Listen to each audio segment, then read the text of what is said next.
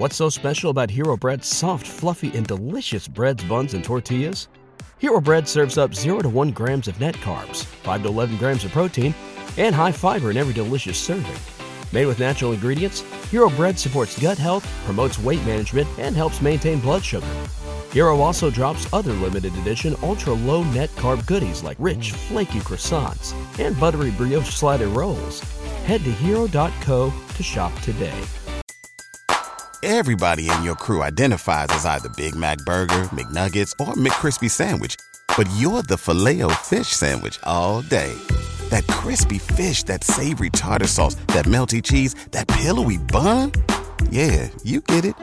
Every time. And if you love the Filet-O-Fish, right now you can catch 2 of the classics you love for just $6. Limited time only. Price and participation may vary. Cannot be combined with any other offer. Single item at regular price. Ba-da-ba-ba-ba.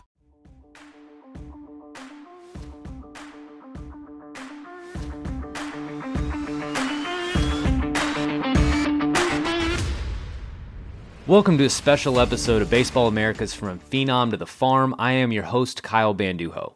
The past few months on this show, we've been talking to current and former professional baseball players who signed out of high school about their experiences as an 18-year-old professional and their journeys heading up the ladder through the minors.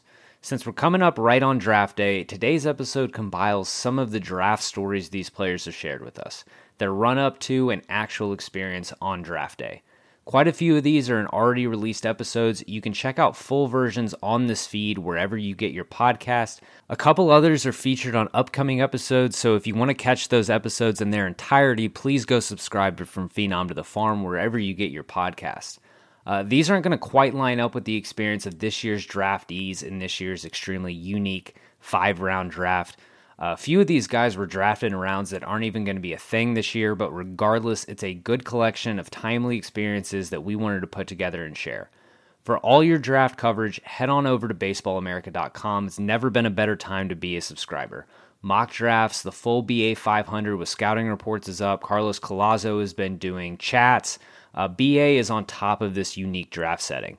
There's also an article from me up today writing up some of these draft stories from the podcast and featuring a story that isn't in this episode. So again, check out baseballamerica.com for all your draft and amateur, college, minor league baseball coverage. We're going to lead off with Eric O'Flaherty from episode 1 of this podcast. He's a good one to start out with for a few reasons, aside from just being the first guest on episode 1. O'Flaherty was a 6th-round selection, meaning had he been a high school senior in 2020, it's likely that he would have headed to college, headed out to Oregon State instead of the professional ranks, and pro ball would have potentially missed out on what was a 10-year big leaguer. He's also a guy who, heading into his 3rd season, was pretty close to broke and struggling in the minors, cutting off payments in a situation kind of like we're currently facing, which some big league teams are doing to non-40-man roster players, might have pushed Eric O'Flaherty out of baseball, or at least backed him into a corner.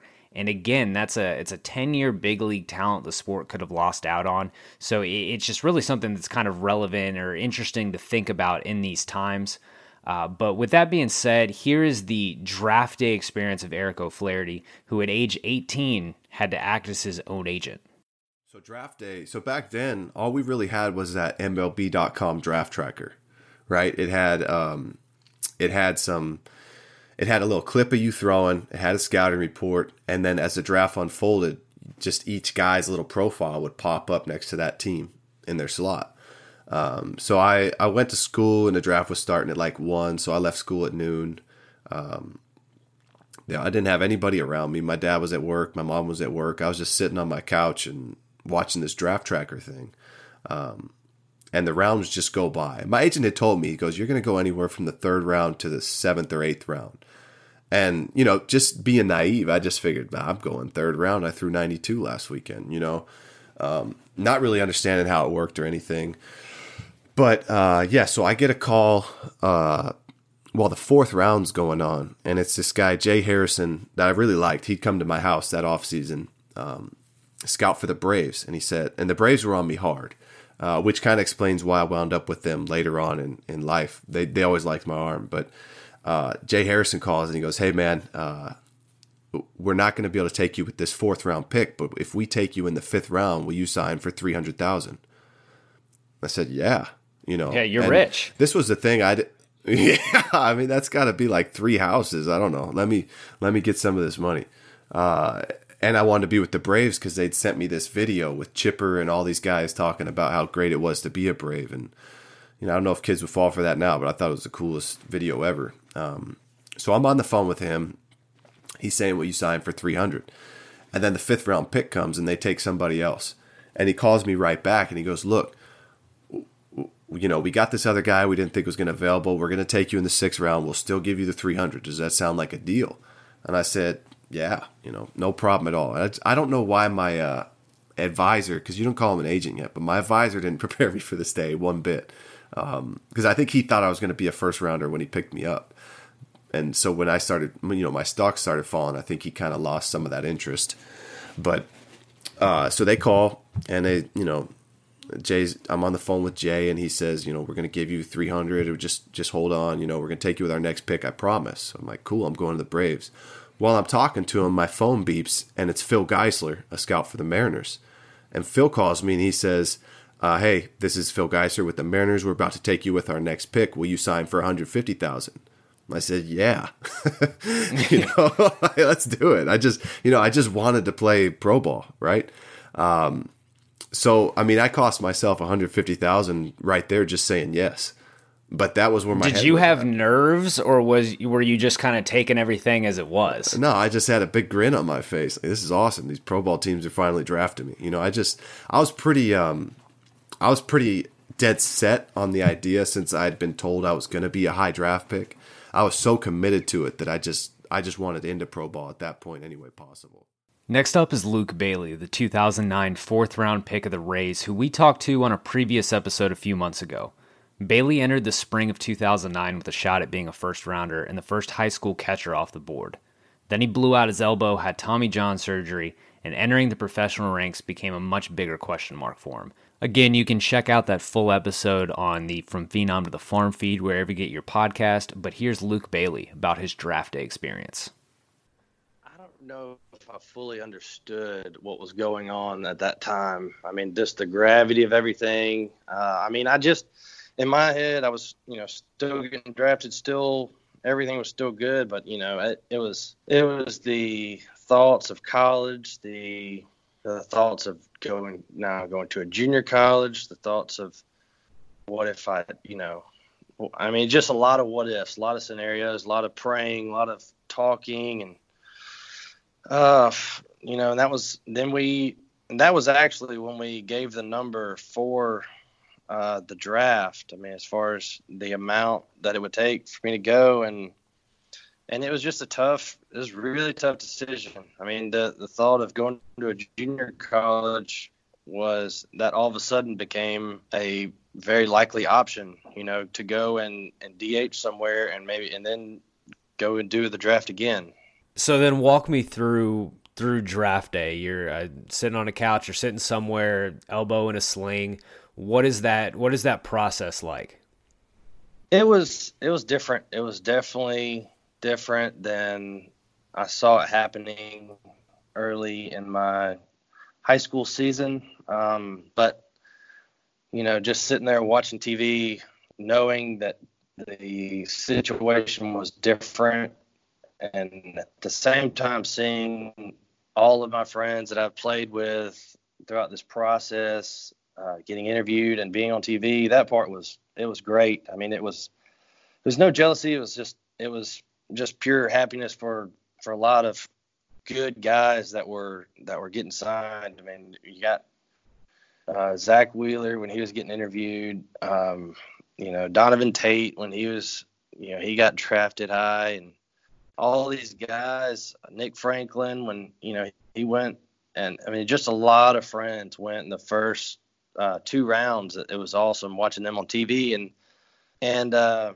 knew that my day was probably the next day. So, went to bed and woke up and just kind of went through the day as far as just seeing what would happen. I mean, it's kind of a waiting game. You just wait to see who's going to call. And I mean, I knew it was down to about 4 teams that were willing to hit my number and take me in a certain round. And the Rays called and they said, "Hey, we'll take you in the 3rd round." And then I was like, all right, great. So we sat there and watched the computer, and then, they called back again. They said, we'll give you the same amount of money. Is it all right if we take in the 4th round? We want to get this guy in the 3rd that might not be there again. And I said, yeah, sure. I mean, I don't really care. Whenever you want to take me is fine, as long as you take me. So, and they did it. It was just kind of it was almost a weight of stress, a weight of anxiety, just everything lifted, excitement.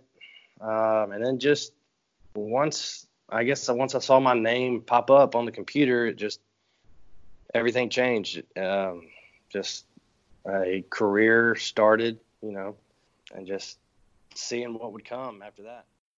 Okay, now we get to Lane Adams, current outfielder in the Minnesota Twins organization, and like Luke Bailey, a 2009 draft pick, but of the Royals. His full episode is going to be featured on the next episode of From Phenom to the Farm. Lane's draft day is one of the favorite stories I've heard since I started doing the series because I think he had the most unique response to being asked about his hopes for draft day. So let's get right to it. So then what's the run-up to the draft like for you once basketball's over and you're headed over to, if you're playing some baseball in the spring, was it your goal to go pro? Were you hoping to get drafted, or was it just like a thing where if it happens, you'll think about it. If not, you'll just go play basketball? Honestly, I didn't want it to happen. I wanted to play. Honestly, I didn't want to get drafted because I knew that if I did get drafted, that I would most likely be walking away from basketball. And honestly, that is such a hard thing for me to do. And I didn't want to have to make that decision. So honestly, sitting in my computer class in Springfield, Missouri, when the draft was rolling around, I was kind of hoping no one just called my name. That was kind of how I was feeling mentally or about the whole situation. Well, then walk me through draft day. You're at school just watching the ticker? Well, yeah, I'm in so I got up there, it's like summer. I think I've been up there 2-3 days, going through workouts and stuff. Really enjoying it. And then I'm sitting in my computer class, and I know the draft's going on, and one of the scout had called me and said, hey, we're going to take you in somewhere between the 8th and 12th round. So all right. So I'm following along on my laptop when 8th round comes by, nothing, 11, 10, 11, 12, nothing. I'm like, oof, maybe they're not going to draft me. So a little bit of sigh of relief. And then this 13th round rolled by, and then say, hey, this is it. And I'm like, well, damn. So I just closed my laptop and I just left the class, and I had to walk over to the basketball department and had to go have a sit down with our coach, which was great. So what was his reaction? Was he the first person you really talked to after you got drafted?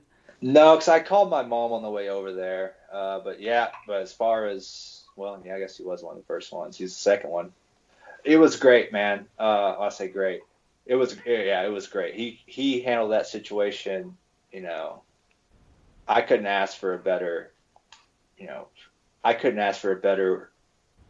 For that situation to be better than the way it went. It was a great conversation. He supported everything I did. He encouraged me to go play. He easily could have made that a really difficult decision and pressured me to stay and, kind of been an ass about it. But he wasn't. He's a great dude. It's kind of why I committed there to play for him, because the type of guy he is. But he was super encouraging, and he was really happy for me and my family about the opportunity. He was actually insisting I take the opportunity and give it a shot. And he said, hey, if it doesn't work out for you, I'll still be a basketball coach, down the road. I can always hit him up when I get done playing, which I don't know if he'd want a 30-year-old on his roster now, but I might be making that phone call soon. But no, he still got eligibility. Yeah, I get 4 years left. It was great. But the whole time walking over there, I thought, man, this guy, he's exhausted. His energy, and time away from his family to recruit me. And, we built a pretty good relationship just from the recruiting process and me committing there and the first couple of days on campus. I mean, we had a really good relationship. We still do. So be able to so it's I felt really bad, and I felt like I was letting him down, but when he was really, excited and happy for me and the opportunities, man, that really meant a lot, meant a whole lot. And that really took the burden of the pressure right off my shoulders as soon as I walked in and saw that he was, he was congratulating me. He was following the draft. He already knew. Like he was aware. And so he was really excited and happy for me. And that meant a lot for me. So now let's throw it back to the 1996 draft and Chad Durbin, the longtime big league pitcher and World Series champ who was featured in the last 2 episodes of this podcast. I think Chad's draft story doesn't start as much on the actual draft day, although he does have a very, very interesting draft story, something that wouldn't come around in 2020. But it doesn't start as much on draft day as it does the day he attended an LSU game where he was committed to pitch right before draft day, and it kind of started to shape his decision on what his feelings were heading into pro ball. Here's Chad. Like I said, I watched a ton of baseball, and I listened. I read the books that people would pump out, on the mental game, on the physical side. I was just really curious and I guess bright enough to wrap my brain around it to some level. And I went out and we charted a game that Eddie Yarnall, who was a left-handed pitcher who played in the big leagues, came to LSU. He threw 81, 82 sliders out of like 110 pitches. And I was just back there because I thought it was cool and we were going to chart it, just something fun to do. And in watching and looking at that, it just like came. I couldn't buy into that being something I was going to do with my arm and my body if I wanted to have a long career. And so I guess somewhere in that period of time between being recruited on the college level and then making the decision on whether or not I was going to be an LSU Tiger or go in the draft, because then you started to get the calls. Oh, LSU signed him. Oh, he's healthy. Because I had sprained an ankle my senior year in basketball and nobody showed up to my first couple baseball games, and sprained ankle, 3-4 weeks and you're close. But Skip and those guys, and this is just secondhand knowledge. He probably didn't say this, but they put it out there that I wasn't going to play all spring. Hey, it's broken. He's not playing. But in the first couple outings, they weren't going to be as firm as later on. So making that decision was tough, and even as it ran up into the draft, I had a very good senior year. We went on our senior trip down to Cancun, Mexico, and I was getting phone calls in the hotel room, which was funny. The Pirates and if the Cubs would have called, I'd have probably told them whatever, just sign me. But it was the Royals and the Pirates and the Mets were big, but the Mets wanted me to be an infielder. They were big on me as an infielder. And, it kind of just played out. I came, the draft happened on the day we came home. I got off the plane in New Orleans with my entire senior class that did go to Cancun that year. And my dad was holding up 3 fingers. And I'll be honest with you, I hadn't slept in like 48 hours because I was going to milk that trip for everything I had. And I didn't understand. And then finally got closer to him. He's like, hey, 3rd round, buddy, the Royals. And I said, well, what does that mean? It was like, that I understand that's a slot, but not like a slot like we think of it now. But what do we do now? And he said, well, we'll get home. You can rest. I'm sure they're going to want to talk to you.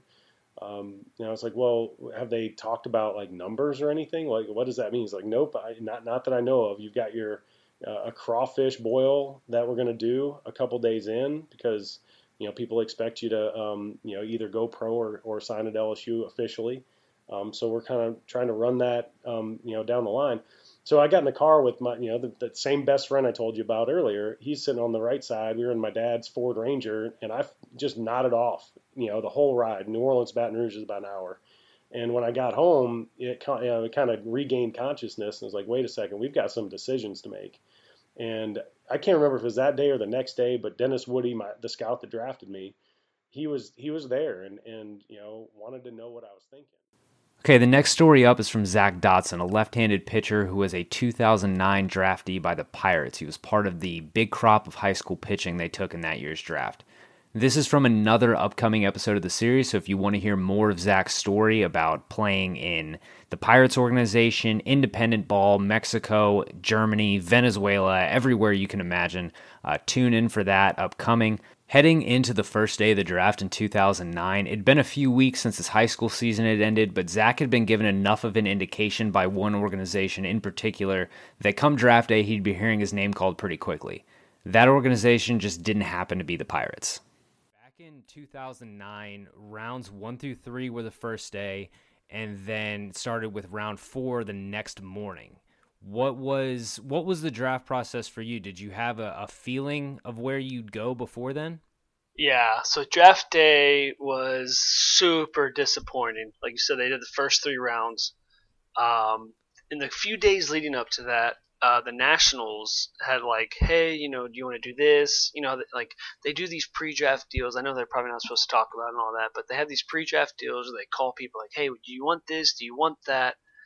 Would you sign for this and that? And it's like, yeah, sure. You start thinking about things. And well, the Nationals called one day and said, hey, would you sign for this in the 3rd round? And we're like, yes, absolutely. Let's do it. Okay, we're going to do this. And it was like 2 or 3 days leading up to the draft, like, hey, this is still on. Are you good? Are you committed? Yeah, our commitment's strong. Our commitment's good. We're doing this. So in our mind, we're like, hey, like this is happening. Like this is going to be a reality. So my parents, we threw a pretty big draft party. And we had like 30 friends over. And we're having a good time. Like good things are about to happen. And you start watching on TV, and the first round goes by, and I see guys I know, see guys I don't know. That first round ended up being okay, I guess. Some good guys coming through it. Then they took off the broadcast off main TV and sent it to the live stream. So we pull up the computer, everybody's having a good time.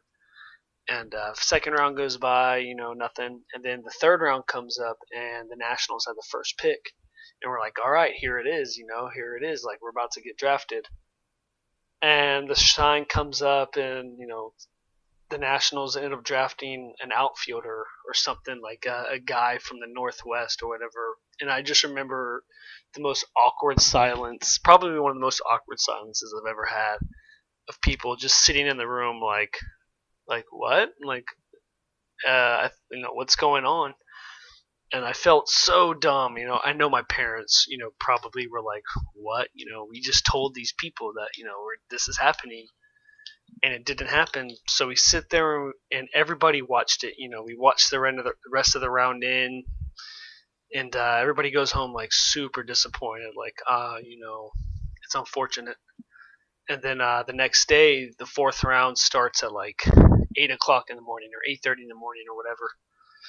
And I just remember going to bed like, pretty disappointed. Like, what, whatever, life goes on. I'm going to go to college. And that next morning I wake up to my parents, and they were super excited. And I was like, what's going on? And they're like, hey, we're not 100% sure, and we didn't want to tell you last night, but the Pirates said we'll give you this, we'll give you $600,000 if you can fall there. And we were like, what do you mean if we can fall there?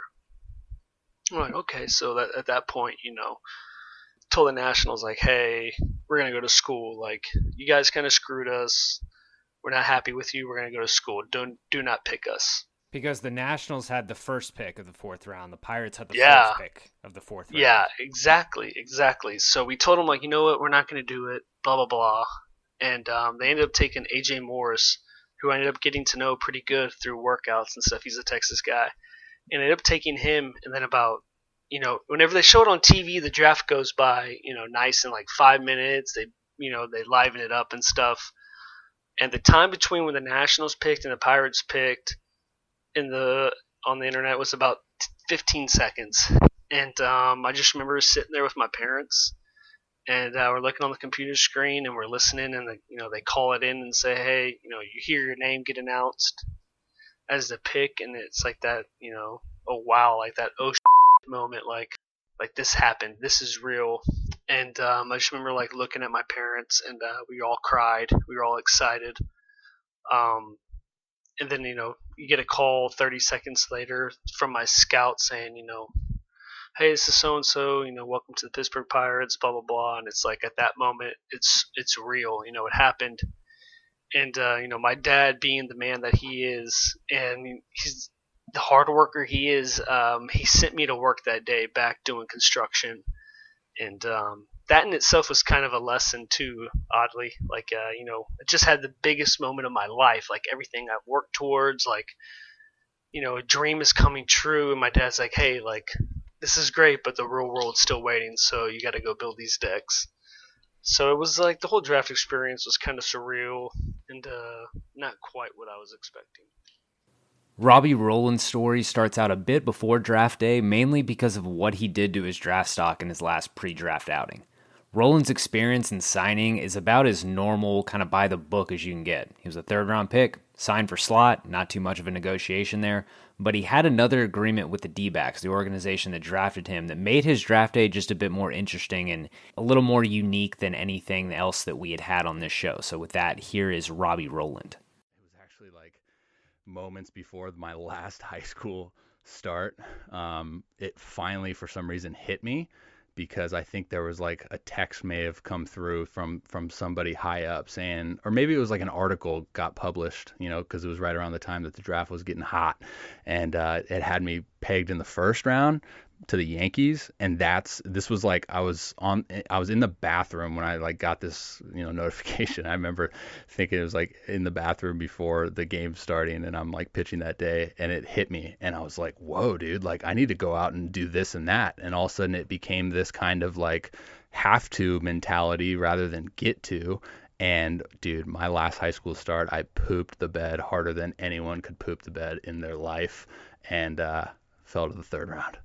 But hey, man, you live and you learn. Well, you get, so the D-backs pop you with the 88th overall pick, third round. Was there any, I mean, you had achieved the goal you had started out for. It wasn't the first round that you thought it might have been, maybe a couple weeks later, but you still have hit that goal of, okay, we're top 3 rounds. That means top 3 rounds slot. Was there any negotiation, anything at all, or was it, okay, slot, let's get out to the field? Yeah, there's actually negotiations in a more of a different way, in the sense of we negotiated a brother deal. I don't know if you've ever had experience with that, but my agent essentially negotiated terms so that the D-backs would sign my brother. So my brother was a junior, and the deal was I would sign for slot, even though I already kind of said that I would. I don't know why that was an emphasis, but I said I would sign for slot, make it like a super. Oh, I know what it was. It was because like there was talks about Barrett Laux at the time, which actually ended up coming to be true, right? That he didn't sign with a 6th overall pick that year to the D-backs. So they were, so it was like, we got to get this guy in quick. And then the negotiation of the brother deal was like, okay, we'll make it super like simplistic on you guys as possible, sign his brother. Then, they had to make it to where my brother, the teams that were on my brother, like weren't going to draft him. There was like a couple of like loops or hoops that we had to jump through. I don't know.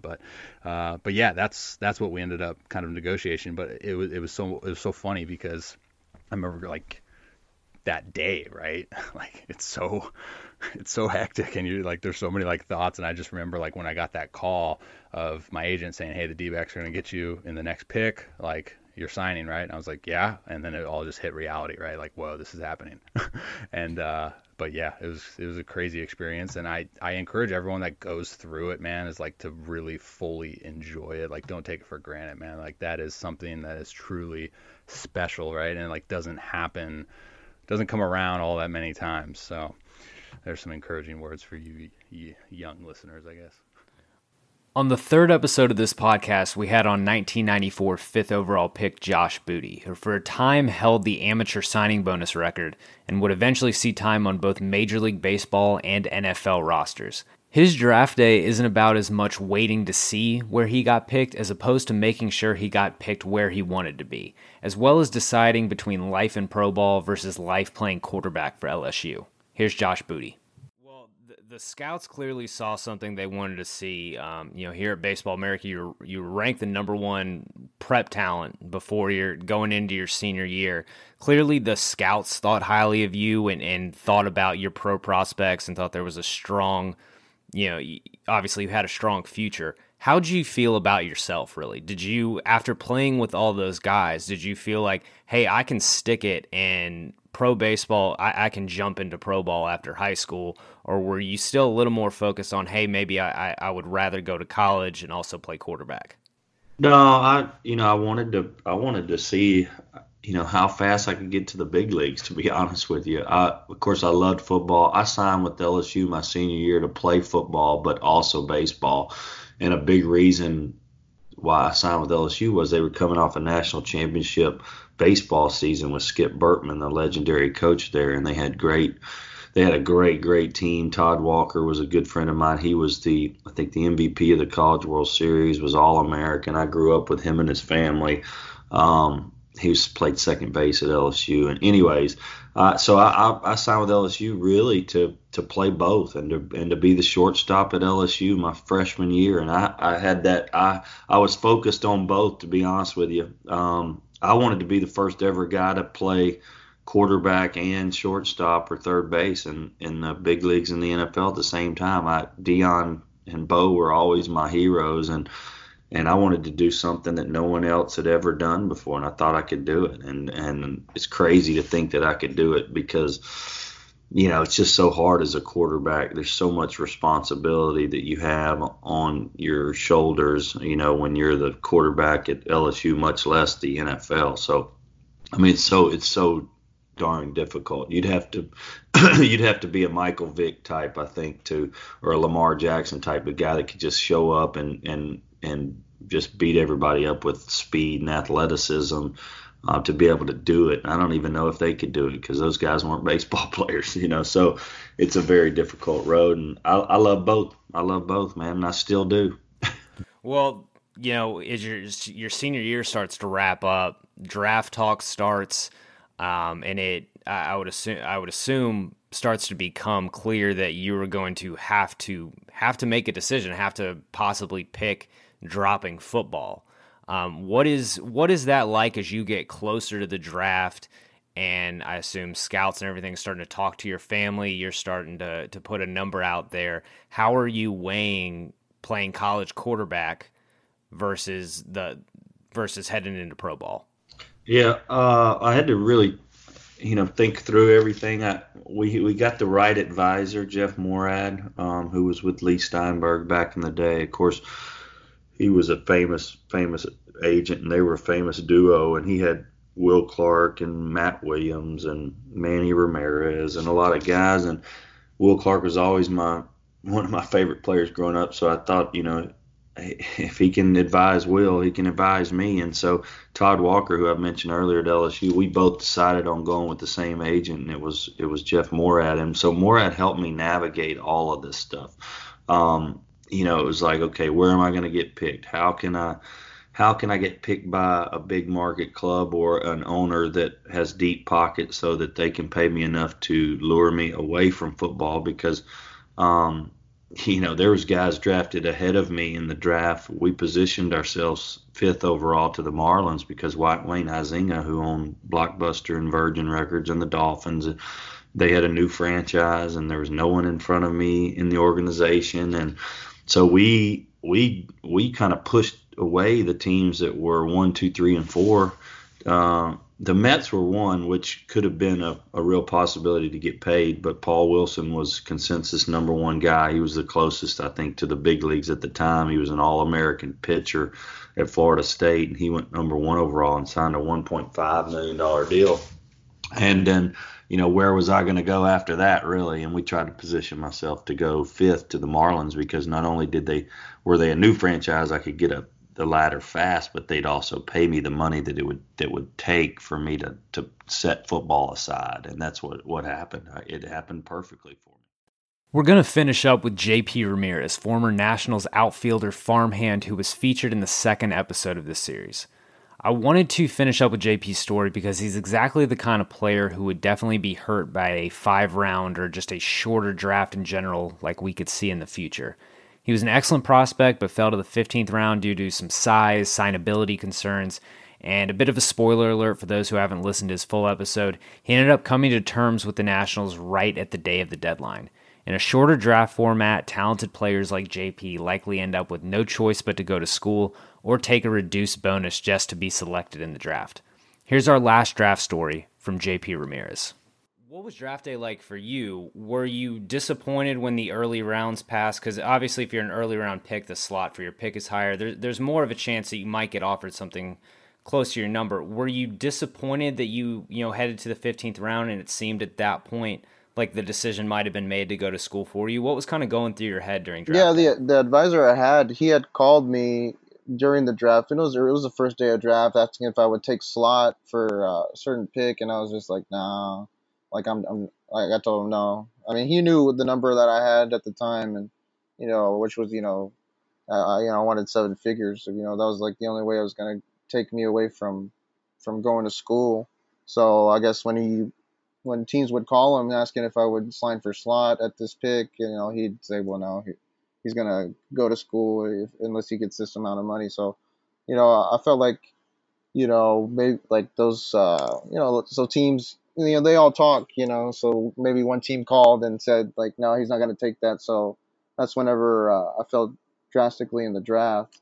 So then, word spreads fastly during that whole process, and other teams got a hold of that information. So I ended up, going down to the 15th round, which, I mean, of course I was disappointed at the time, even though I didn't mind going to school, but I was like, wow, I had really good summers and really good, high school seasons.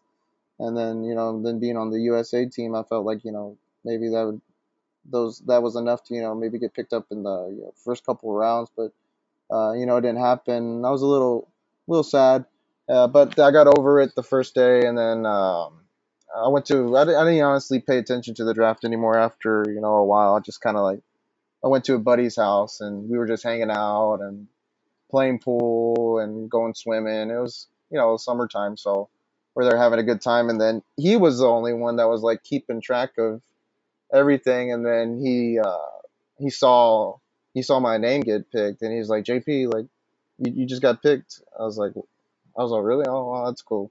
And then he's like, yeah, man, the Nationals took you in the 15th round. I was like, oh, wow. And then shortly after that, I got a phone call, and then I talked to them, and they said, your number, we know what your number is. We're gonna work hard and see if we could get to that point. He's all, but we took your name, and just want to congratulate you on getting chosen. So that was that. And that's going to wrap this episode of From Phenom to the Farm. If you enjoyed these draft stories and haven't listened to the full interviews yet, go check out the podcast feed wherever you get your podcast, and stay tuned for the full episodes featuring Lane Adams and Zach Dotson. And also, please don't forget to leave a 5-star rating and a review on Apple Podcasts if you so wish. Before finishing up this podcast, I would be remiss not to express my support for those protesting across the country and across the world to protesting racial injustice and to end police violence. I myself personally am supporting Campaign Zero. If you are interested in taking a look at that, go to joincampaignzero.org and take a look at the agenda to end police violence. That is something that I myself am supporting, and but I do want to commend Baseball America for putting out a statement on the subject as well. Remember to continue to check out baseballamerica.com for all the upcoming draft day coverage, as well as amateur and minor league baseball coverage. And you can catch new episodes of From Phenom to the Farm every other Tuesday. With that, I am Kyle Banduho, and thanks for listening.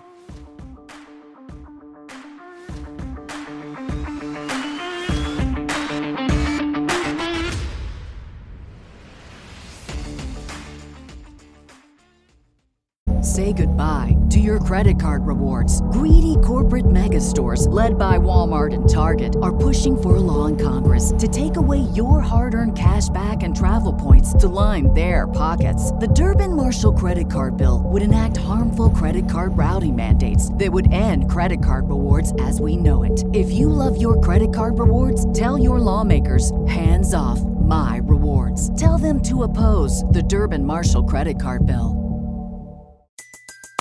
Everybody in your crew identifies as either Big Mac Burger, McNuggets, or McCrispy Sandwich. But you're the Filet-O-Fish Sandwich all day.